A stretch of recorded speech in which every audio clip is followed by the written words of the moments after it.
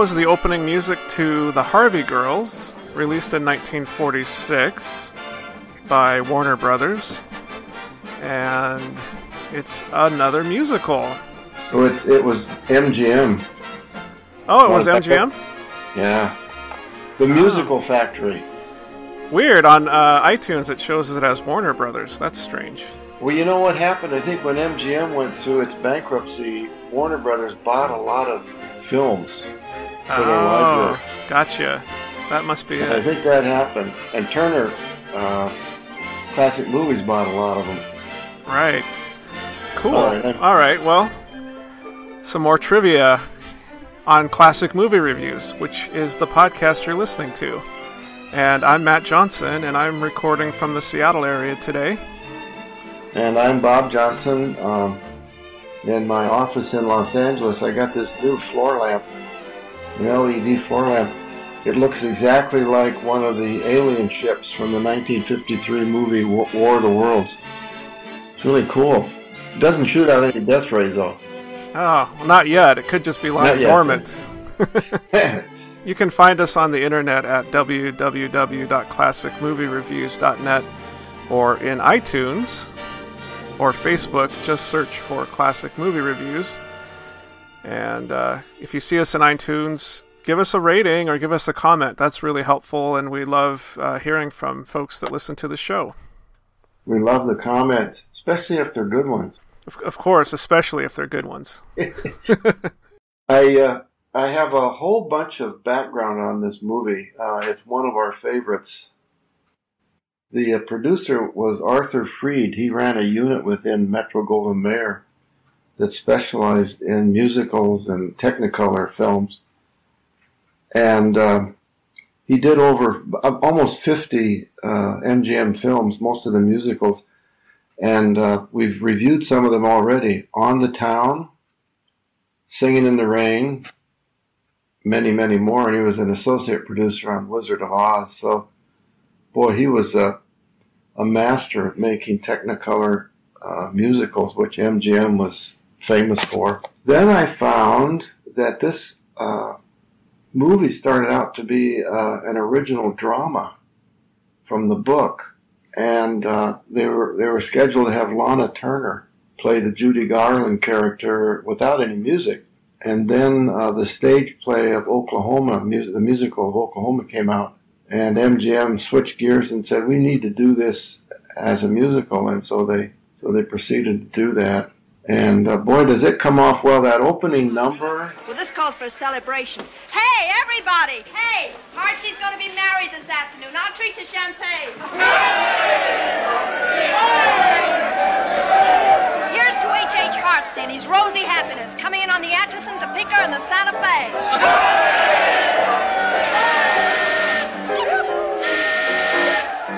Do you hear that whistle down the line? I figure that it's engine number 49, and she's the only one that'll sound that way on the Atchison, Topeka, and the Santa Fe. See the old smoke rising around the bend. I reckon that you know she's going to meet a friend. Folks around these parts get the time all day from the Atchison, Topeka, and the Santa Fe. Here she comes!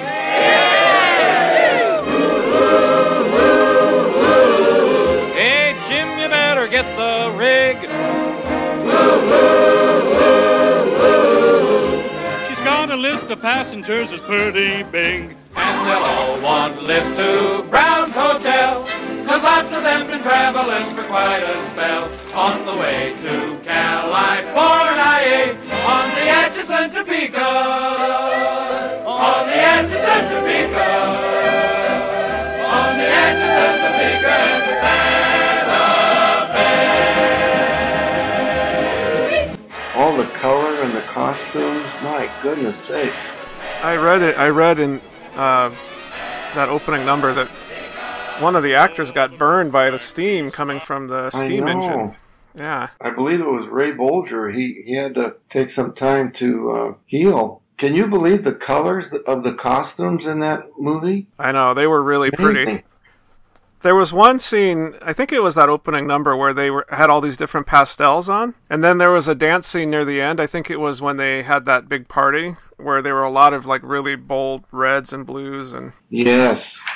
Kind of an aside, one of my favorite bad guys is in this movie, Jack Lambert. He plays the man in black that takes his horse into the blacksmith to have it repaired. He was a bad guy. Oh, he made a wonderful career of playing bad men. One of my favorite movies that he's in is called The Unsuspected with Claude Rains, and Jack Lambert is doing Claude Rains' bidding, bumping off relatives so Claude can get the inheritance. Oh boy.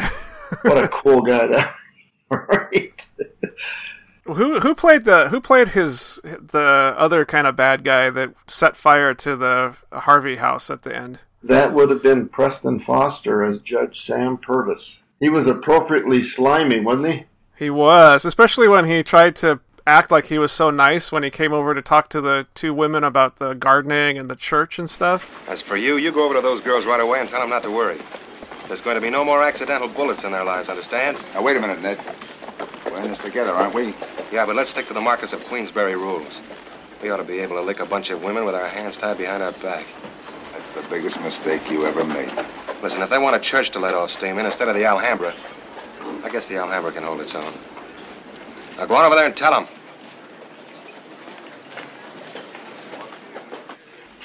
Well, now, that's a promising idea. You know, I'm quite sentimental about flowers. I was just discussing it with Reverend Claggett. Reverend, I thought they'd closed the church. Yes, but we aim to open it again real soon. Oh, there are some people who don't like the idea of having a church here. Mr. Trent, for instance. In fact, they don't like having you young ladies here either, but we figure to overcome their objections. Ah, yes, indeed. Beautiful flowers, church, lovely young ladies like you. This town is going to be something to be proud of. May I? Oh, surely. Thank you. Oh, I'm sorry. A man's pretty apt to forget his manners in a rough country like this. I'm Judge Purvis. Oh, how do you do, Judge Purvis? I'm Miss Susan Bradley, and this is Miss Deborah Andrews. How do you do? Well, it's certainly nice to meet a man like you here. Oh, the pleasure is all mine. I hope we'll be seeing a lot of each other. Thank you.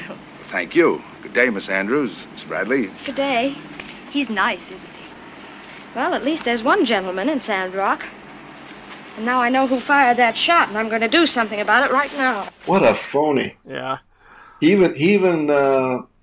even planted a flower seed. And all the while he was trying to figure out how to get rid of them. Yeah, he was so two-faced. Boy, no kidding. I have another interesting fact on John Hodiak, who's kind of our hero here and falls in love with Judy Garland. He didn't change his name much when he went into the films because he said his name Hodiak perfectly fit his face. Really? But he wanted to be in movies so much he turned down a baseball contract with the St. Louis Cardinals to go into the professional baseball leagues so that he could go into movies. He turned down a professional baseball contract? Yeah, the St. Louis Cardinals offered him a contract to come into their farm system and then move up to the major leagues, and he said, "No, I'm going to go try my hand at films." Back in those days, though, in the 1940s, baseball did not pay that well. Right, yeah, it's not like today. Most of the players had to have an off-season job. This film was debuted in January of 1946, made a lot of money, and was one of many, many Judy Garland films that were just, it makes you want to stand up and sing with her.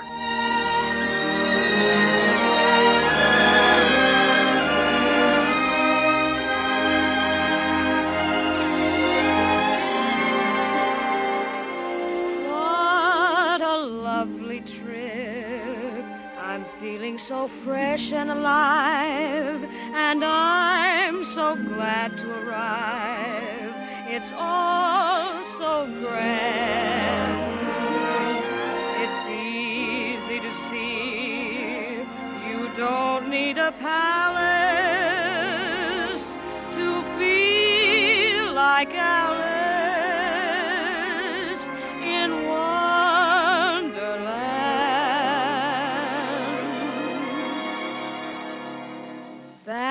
back in Ohio, where I come from. I've done a lot of dreaming and I've traveled some, but I never thought I'd see the day when I ever took a ride on the Santa Fe. She is so talented. What I liked about her character in this movie was that she was just so strong-willed and truthful and authentic. You know, like she just told it like it was, and she didn't worry about what the consequences were going to be. And I loved it when she went when they got their meat stolen. All those steaks got stolen from the Harvey house, and she took those 2 guns, which she obviously never held a gun before, and went over into the saloon and demanded that they return all the steaks.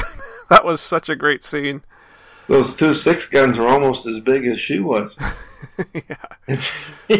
She fires it off, and down comes the chandelier. Yeah, she shoots a bottle out of one guy's hand and shoots the chandelier off the ceiling at the end. That was great. And the antagonist in that scene, Angela Lansbury, was kind of the hostess at the Alhambra. And boy, did she have hair! I mean, she was tall. She's tall, and her hair was about another foot higher than she was. I read that after this movie came out, she would get booed when people would see her because she was seen as such a villain opposite Judy Garland. It's a movie, people. Although at the end she does some good. Yeah, she does. It was fun. As I was watching this movie, I had this weird thought that this would be really cool to be remade as a science fiction musical. Science fiction musical. How about that for a thought? Explain that more. Well, I think so many science fiction movies are based on westerns, and I could totally see a science fiction movie where there's an outpost on some asteroid or planet where they're going to open up a Harvey Girls restaurant, and all these women come in on a ship and have, it could be exactly the same story except set in space somewhere. I love it. It could be Hardware 2. Oh, maybe not. That's maybe a bad not title. That. It's got to be better than that. Even if it was a science fiction musical, it's got to be better than that. I like that because they spread out all across the West for the Harvey Girl restaurants. There was one that was similar to the Harvey Girls. I don't know whether it was run by them or not. In Livingston, Montana, it was on the, I believe, on the Great Northern or the Milwaukee Road. Wonderful restaurant. We used to eat there quite often on our way to some, Yellowstone Park or something like that. Well, I read another thing, which is the Harvey house that the one in the movie is based on is still standing, but it's like a historical monument now, and is that right? It's not something that you can really go into, but it's along that railroad, and they looked at that one as a model for what they would do for the movie. Well, they were very successful, and the uniforms that they wore. And the drill instructor woman that got them prepared were amazing. When they got all dressed, they looked like they were like robots.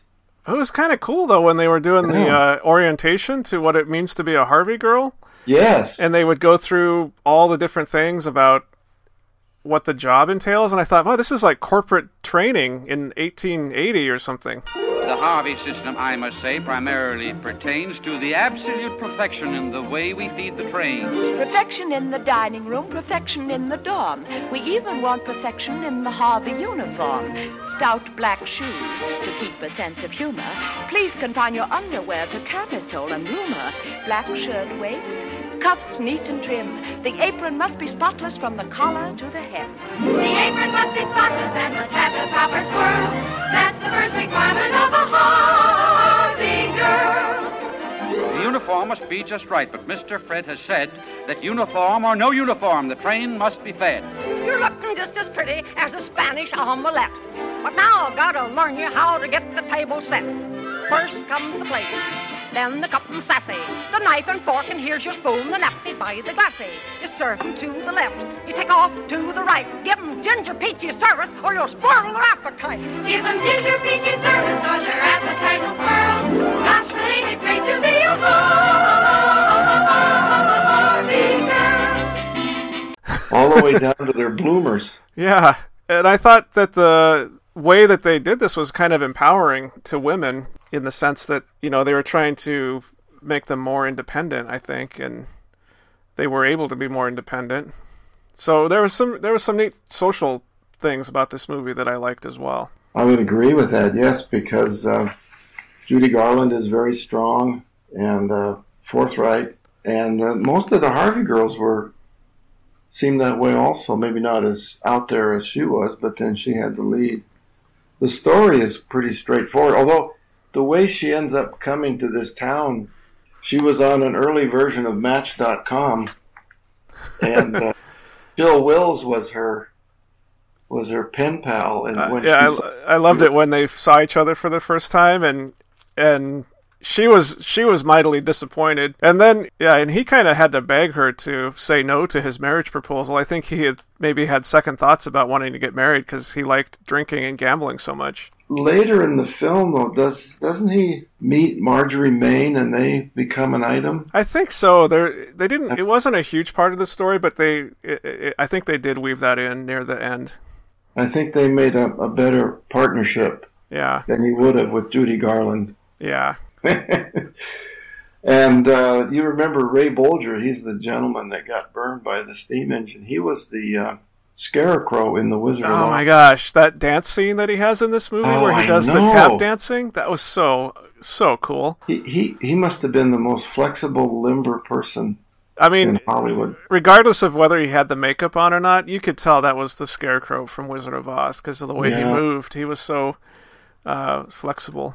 Judy Garland comes to this town to meet Chill Will's character, H.H. Hartsey, but that doesn't go so well. And then they kind of they open up the Harvey. They're trying to open up the Harvey girls' restaurant, and that runs into the judge and other people that want to not have them there so that they can continue to have the gambling and the raucous nightlife. They know that the Harvey house is like a civilizing influence, and they kind of don't want that in their town. They like the way that it is, and they don't want it to change. As I was watching it, I was thinking that you can't stop this tide, right? Like, this is just the first wave of like civilization coming out to the West, and it's a losing battle. Looking back on it now, it was inevitable that this was going to happen. Yeah, but they did their best to try to stop it, and. John Hodiak, he starts out as kind of like, headed toward a bad guy in the movie, and but is also intrigued by Judy Garland, and he doesn't love Angela Lansbury's character, and she does love him, but he doesn't return that. Well, and one of the things about the letters that Judy Garland's character, Susan Bradley, was getting supposedly from H.H. Hartsley, Chill Will's character.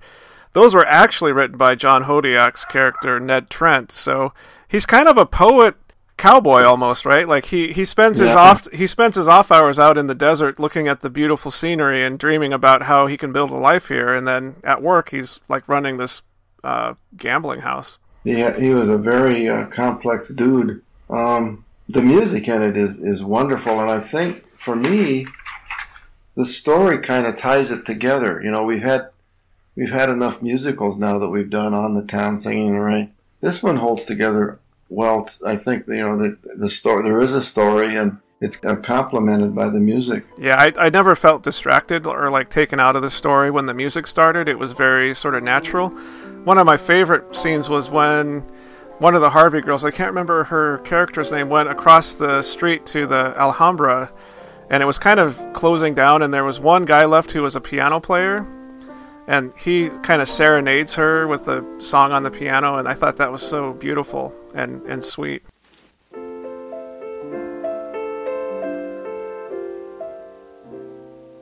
I shall be loving you through all eternity.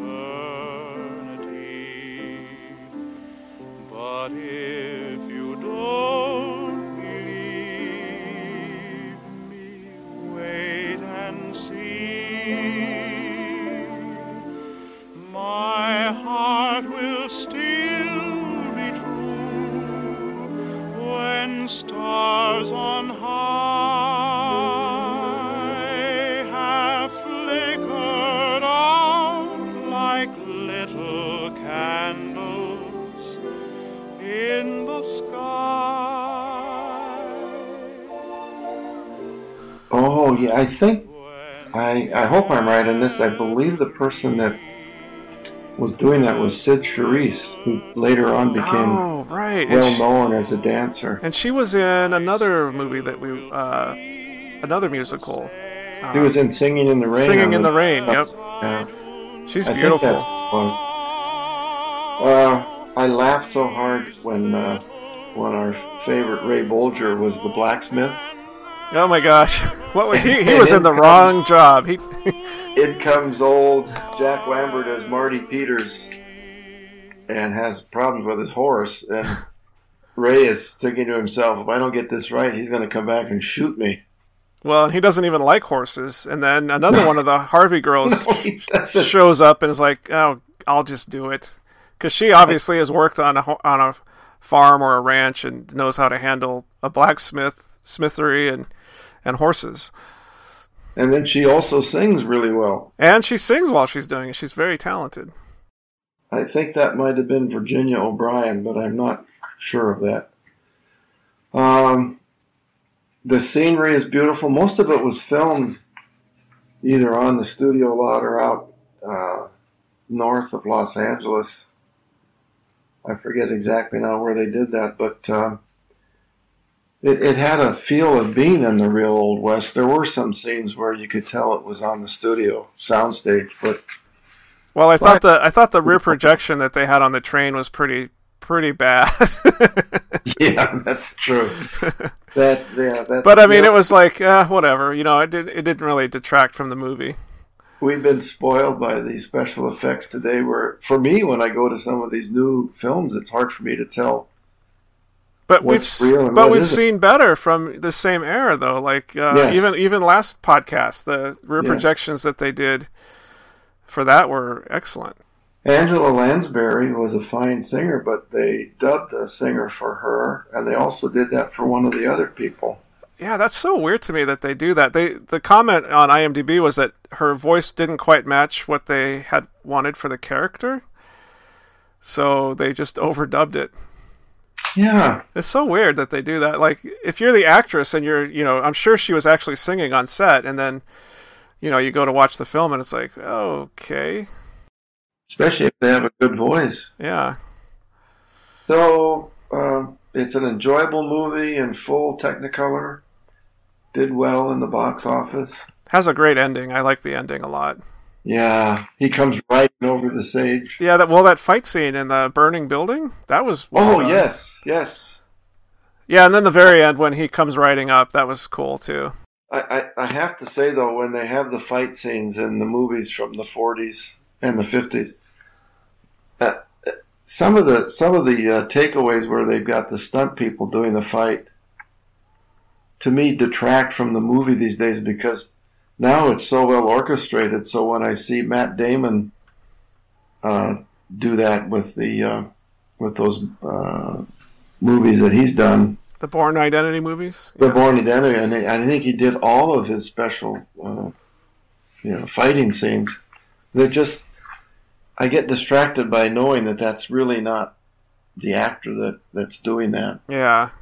Do you find that happens to you? Sometimes, because sometimes it's really super obvious that it's not the same person, and I didn't notice it so much in this movie, but I think that might come down to directing a little bit, because I think it could be done in a way that it wasn't distracting, right? It's just maybe the choreography wasn't quite right, or there was too much. Sometimes these fight scenes get drawn out too long, and they do, and they just seem like they could be cut in half and have the same effect, and have it focused on the actual main characters and the actors that are playing parts. Well, moving right along, I would say that I would give this a 9 on our rating scale. I think Singing in the Rain is a little bit better. I hope I gave that a 10. I can't remember back that far. But, boy, it's close to being perfect. One of these days I was thinking I would go to that episode listing page and actually put our ratings on there. But I would have to go back and listen to the end of every podcast because I can't remember what we gave each one. With the statistical analysis tools we have today, we could do a distribution and the mean and the median. I know that our ratings are definitely skewed to the high side, but we've been watching a lot of good movies. I would also give this a 9. I really enjoyed it, and I want to watch it. I want to watch it again. It was fun. Since it's a Technicolor, the grandkids might enjoy some of it, although I don't know. It depends on how they like the music. It's a little... I think it's fun. I think, yeah, totally. I think if they could sit down and watch a 2-hour movie, then they'd probably like it. So, the next podcast, we're going to do Murder on the Orient Express from 1974. A Sidney Lumet film. Which will complete our 4-movie cycle on movies that have trains in them or take place on trains. And then we're going to indulge ourselves and we're going to watch Plan 9 from Outer Space. It'll help anchor our rating scale toward the lower. I don't know. I might really like it and give it a high rating. I don't know. Well, then we can watch another one. I can't wait to do the clips from that movie. It'll be hard to decide which ones to use. No kidding. Well, I think we wrapped it up for this week. Or this podcast. Yeah, another fun movie. Thanks for listening, everybody. This is Matt Johnson coming to you from Seattle. And Bob Johnson in Los Angeles wishing everyone happy movie watching.